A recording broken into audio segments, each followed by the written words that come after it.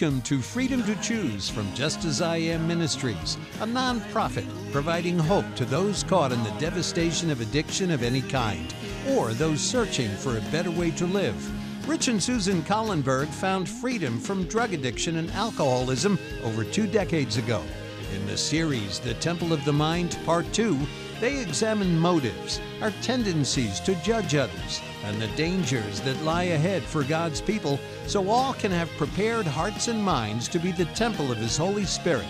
Take every thought captive, now, on Freedom to Choose. Thy kingdom come, thy will be done, with power and glory forever.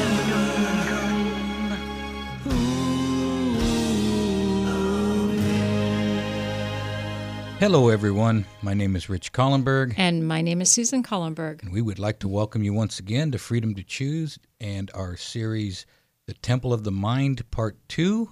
And this is Freedom to Choose, Part 2, Program number 31. Forgive us our sins, for we also forgive everyone that is indebted to us. That's Luke chapter 11 and verse 4. So, Temple of the Mind, Part 2, and it's program number 31. And Susan, would you open with a word of prayer, please? Yes, our loving Father in heaven, we are grateful that we can come to you with our hearts and our sins before us, and that you desire nothing more than to forgive us and to set us right, because that's who you are in your character of love. And we just pray that you will help each one of us to remember those traits that you are, that you embellish, that you provide to all who will come, that forgiveness and that love that is unmatched in this world today. And so we're grateful for that. Help us to always remember that and be with us during this program. And we thank you in Jesus' name. Amen. Amen. Thank you, Susan. Mm-hmm. And we're going to talk, we're going to get into a little bit about dying to self and forgiveness and stuff like that, but I jotted some notes down here before the program that I wanted to ambush Susan with. I actually have my own notes. You have your own notes I that do, you jam. but I think they ambush me as opposed to ambushing you. So, but we were talking about fear, and what do we have a new addition in our home? Oh. 3 new little additions, don't we? What are they?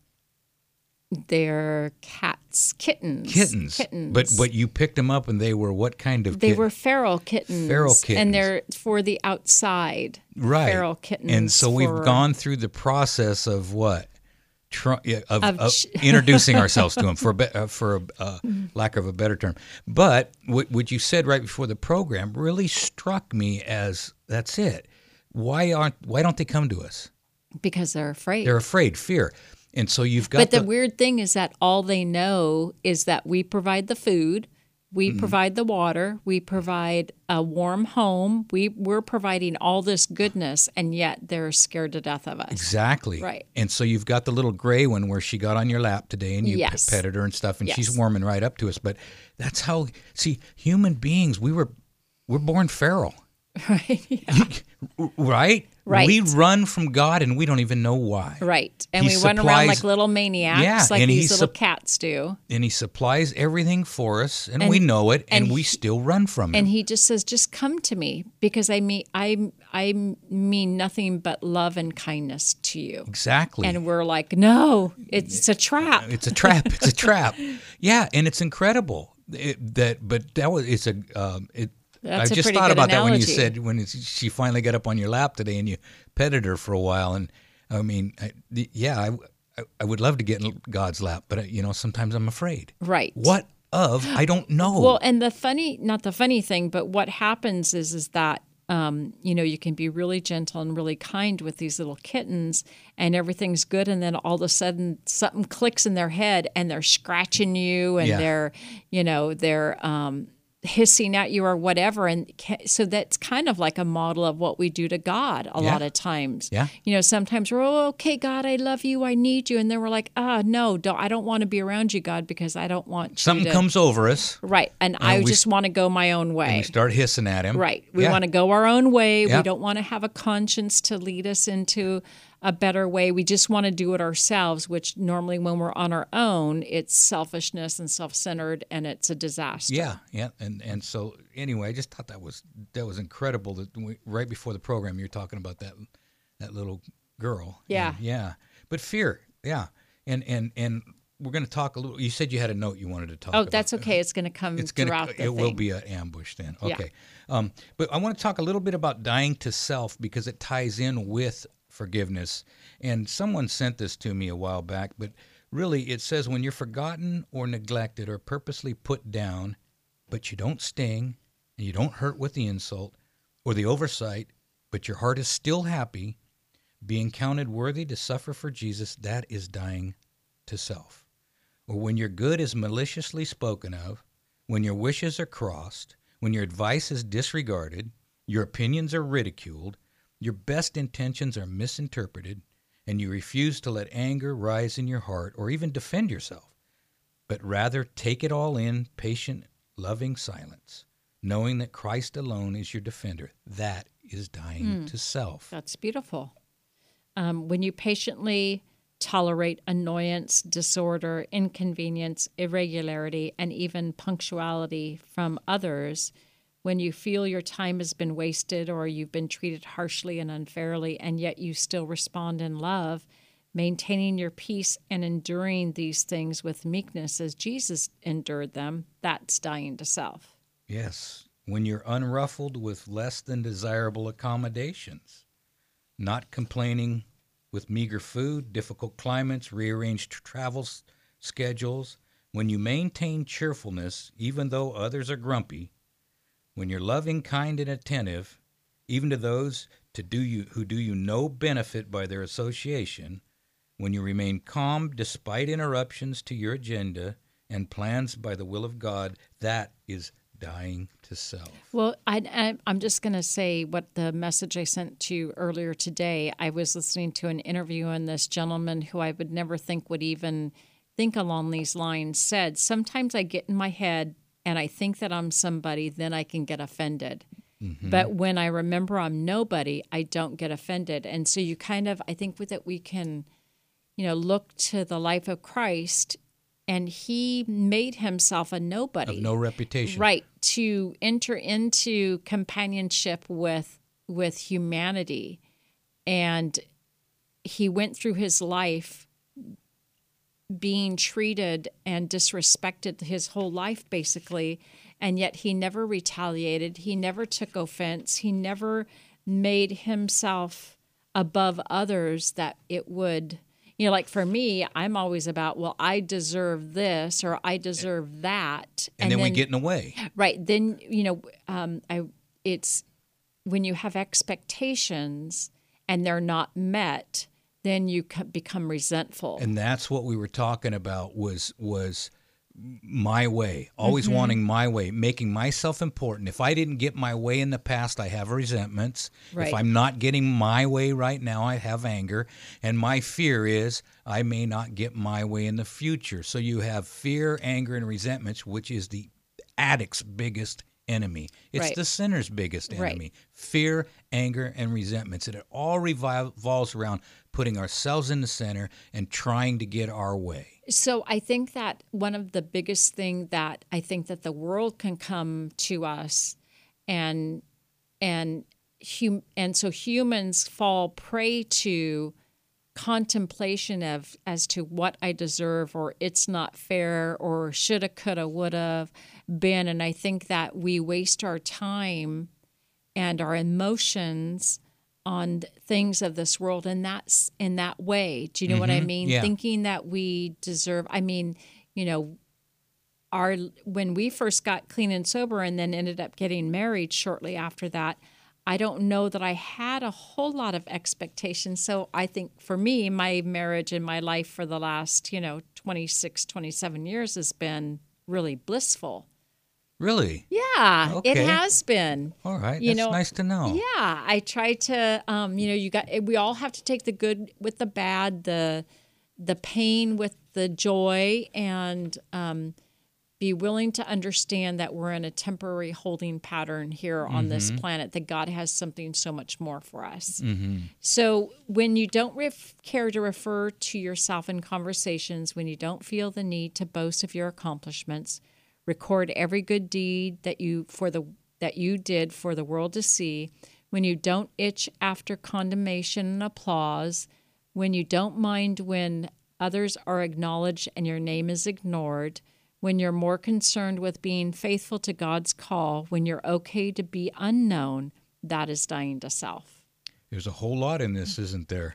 When you Right. see your brother prospering, when you see him succeeding with a project that you contributed to, and yet you can honestly rejoice with him in spirit, being happy to remain behind the scenes, not questioning God, being grateful that the work is being accomplished so that God is glorified, that is dying to self. Right. When you can receive correction and reproof from one of less stature than yourself, can humbly submit inwardly as well as outwardly, finding no rebellion or resentment rising up within your heart, that is dying to self. So, dying to self, because you just can't put it into one sentence. What does it mean to die to self? We just kind of encapsulated it there in those few paragraphs that we just read.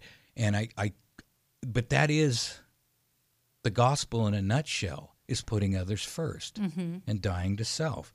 And so Jesus now says in the Lord's Prayer, Lord, forgive us our sins, for as we also forgive everyone that is indebted to us. And we want to break down why he says that, because he teaches that we can receive forgiveness from God.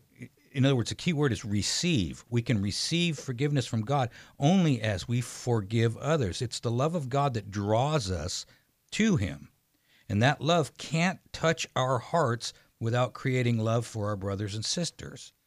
And after contemplating the Lord's Prayer, Jesus added, if you forgive men their trespass, your heavenly Father will also forgive you. But if you forgive not men of their trespass, then neither will God forgive your trespasses. So this is not an exchange.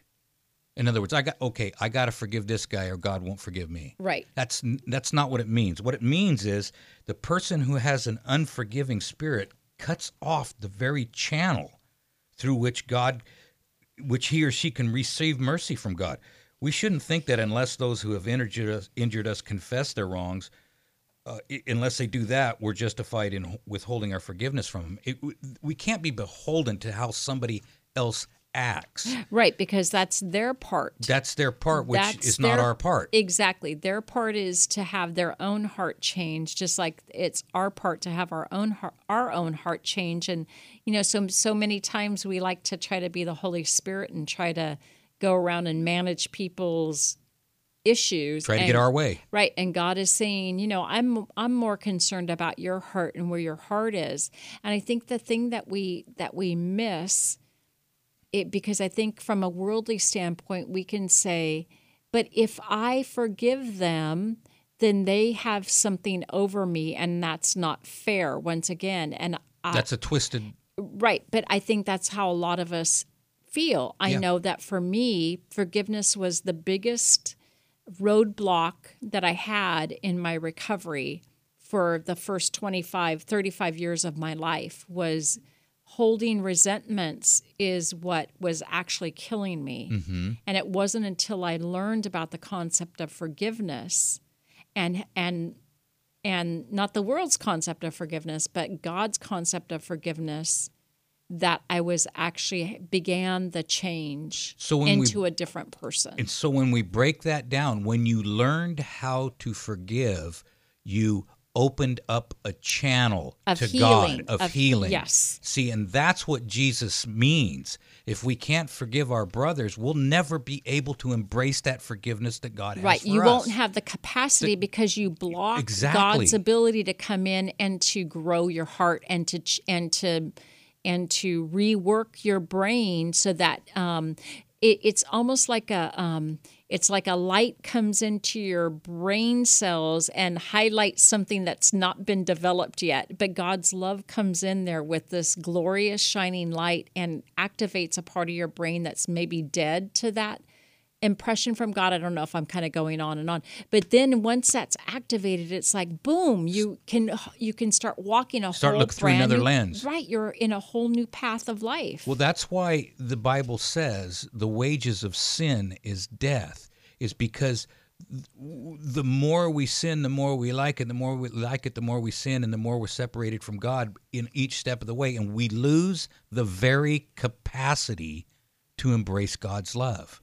When we have an unforgiving heart, we lose the very capacity to embrace God's forgiveness. Well, and the thing too is that when we're unforgiving, what I think is behind it too is that we're not only are we judging ourselves, the person that we're not forgiving, but most of all we're judging God, that He's incapable of making things go the way that we think they should go. Yeah. Right? Yeah. So we're still trying to manipulate things. But when I finally because you know what? We get a lot of people that call us when we talk about forgiveness because it's such a foreign thing to our human hearts that a lot of people are stuck in that place where they can't forgive somebody that's done dastardly things to them, that's done hurtful, harmful, life-changing things that happens to a person. So I was sexually molested when I was a little girl, and that was life-altering, life-ruining, life-destroying events that destroyed who I was as a little girl and as a person growing up. But the freedom that I finally felt when I finally just truly forgave them without expectations of a change of behavior from those people, that's when I finally was able to let go and to live life without anger and resentment and fear. And I was able to grow as a person. So you didn't need to manipulate them into the behavior that you needed them to behave in order to forgive them. Because, see, we're right back in Edom. You shall be as gods. That Right. And that's what Eve went for. Right. She wanted to be able to manipulate this. As soon as she took a bite, she went to her husband, let's manipulate him. Right. Right? And so you didn't need that. And what a burden that gets It's chains taken that off bind of you. Right. Yeah, because it binds you, having to have somebody do what you need them to do in order for you to feel okay about them. That's binding. That's that. But if you're okay inside your own skin and you can forgive someone just on the basis of forgiveness because God forgave you, it's life-changing. Right. That center in the brain gets activated Yeah. and you become a new person. It doesn't mean that everything changes overnight, but you start to look at things in a different way. Yeah, because sometimes we take that unforgiving spirit like a tasty morsel. In other words, no matter if someone wounds us, we're not to cherish those grievances and sympathize with ourselves over our injuries, but we're supposed to pardon them just like God has pardoned us. Right. So forgiveness has that broader meaning. When God gives the promise that He will abundantly pardon, He adds as if the meaning of the promise exceeded all that we could comprehend. My thoughts are not your thoughts, neither are your ways my ways, say the Lord. For as the heavens are higher than the earth, so are my ways higher than your ways, and my thoughts than your thoughts. That's Isaiah 55, 7-9. So when I learned the concept of, in order to forgive somebody, I needed to pray for them the same things that I wanted in my own life, it was such a foreign thought to want good for somebody who had harmed me, because all I ever wanted was for them to be harmed the way they harmed me. Mm-hmm. I wanted God to get justice. I wanted God to get revenge. I wanted them to pay for what they had done for me. Right. But then it just flips around and it's like, wow, you're praying for nothing but goodness for them. And so it changes your whole perspective. Yeah, in God's forgiveness, it's not just a judicial act where He sets us free from condemnation. It's not only forgiveness for sin, but a reclaiming from sin. It's the outflowing of redeeming love that transforms the heart. David had the true conception of forgiveness when he prayed, "Create in me a clean heart, O God, and renew a right spirit within me." Psalm 51, verse 10. And that's after he sinned with Bathsheba, he's praying that prayer. Right. And in Psalm 103:12, he says, "As far as the east is from the west, so far has God removed our transgressions from us. God in Christ gave himself for our sins. He suffered the cruel death of the cross, bore for us the burden of guilt, the just for the unjust, and that he might reveal to us his love and to draw us to himself."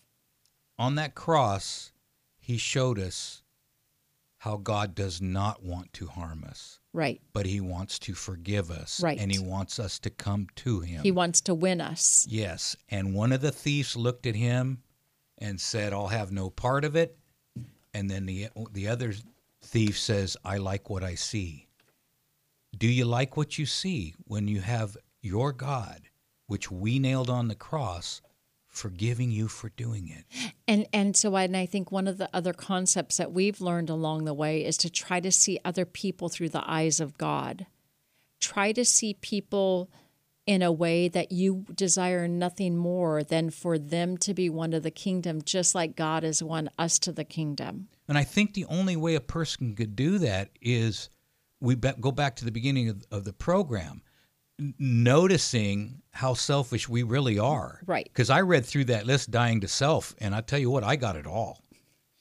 I got every one of those symptoms. You know what I'm saying? Right. And so when I see that, and I see how gracious God has been with me in spite of those character defects, then I'm all able to look at someone through a different lens, Right. saying, So he's been so kind to me, my word. Yeah, he's been so compassionate to you. God is capable of giving us the power to have compassion towards others, because you can't get that from the human heart. It can only come from a spiritual nature, and God and the Holy Spirit and Jesus are the ones that can provide us that power. So the power isn't to set things right according to a human heart. No. The power is to draw. So, that's the thing. It's like, God, give everything you've given to me to the person that's hurt me the most. That's like the prayer that is the best prayer that will free you and give God an opportunity to act on someone else's behalf. Yes. And when we find that there is someone that has wronged us, and yet it is still rewarding to us to see God work in that person's life, that's when you know you're making a little headway. That's when you know that you're changing. That's true life. That's true life, because we should wish for all the grace for everyone else that God has given to us. But the only way to really realize that is to look through that, read Paul's writing, the fruits of the Spirit, and how unlike we are of them. Mm-hmm. And to read, you talked about the old man in the coffin, and that we should not feed that old nature. When we hold those resentments, in other words, that old man, Paul says, reckon him dead, put him in that coffin, and every day throw a couple nails in that coffin. But what we want to do is we want to pry that lid up every other day or so and slip that old man a sandwich. We want to be mad at somebody. We want to be justified. We want to be justified. Right. We want to be resentful. We want to be angry. We didn't get our way. We put ourselves in the center. And I think just an awareness of that right now, especially in this time in Earth's history, an awareness of how gracious God is to us is going to relieve the temple of our minds of all the burden that is going on around us, and the craziness and the need for us to justify our own existence and, our own behavior in the way we are in the world. Mm-hmm. We are going to have to wrap it up. If you want some resources, we have a couple books. Could it be this simple? The Way Out of Your Prison. That's a workbook, as well as Clean 7 Steps to Freedom. Just give us a call, or go to www.justasIamministries. And remember, folks, There's only two ways to live your life. One is like nothing is a miracle. The other's like everything is a miracle, and you have the freedom to choose. Our Father, who art in heaven, hallowed be thy name. Thank you for listening to the Temple of the Mind Part 2 on Freedom to Choose. There is truly hope for people whose lives seem to be overrun with problems, unhealthy relationships, or even imprisoned by some form of addiction. Rich and Susan Collenberg are living testimonials that biblical principles do work. They've authored resources available to move those you love toward freedom. If you'd like to order the Addiction Recovery Workbook, 7 Steps to Freedom, or the book, Could It Be This Simple, The Way Out of Your Prison? Please call Rich and Susan at 916-645-1297 or go to justasIamministries.com. As a nonprofit, they are supported by people like you. Thank you for listening, and remember, you can do all things through Christ who strengthens you. Power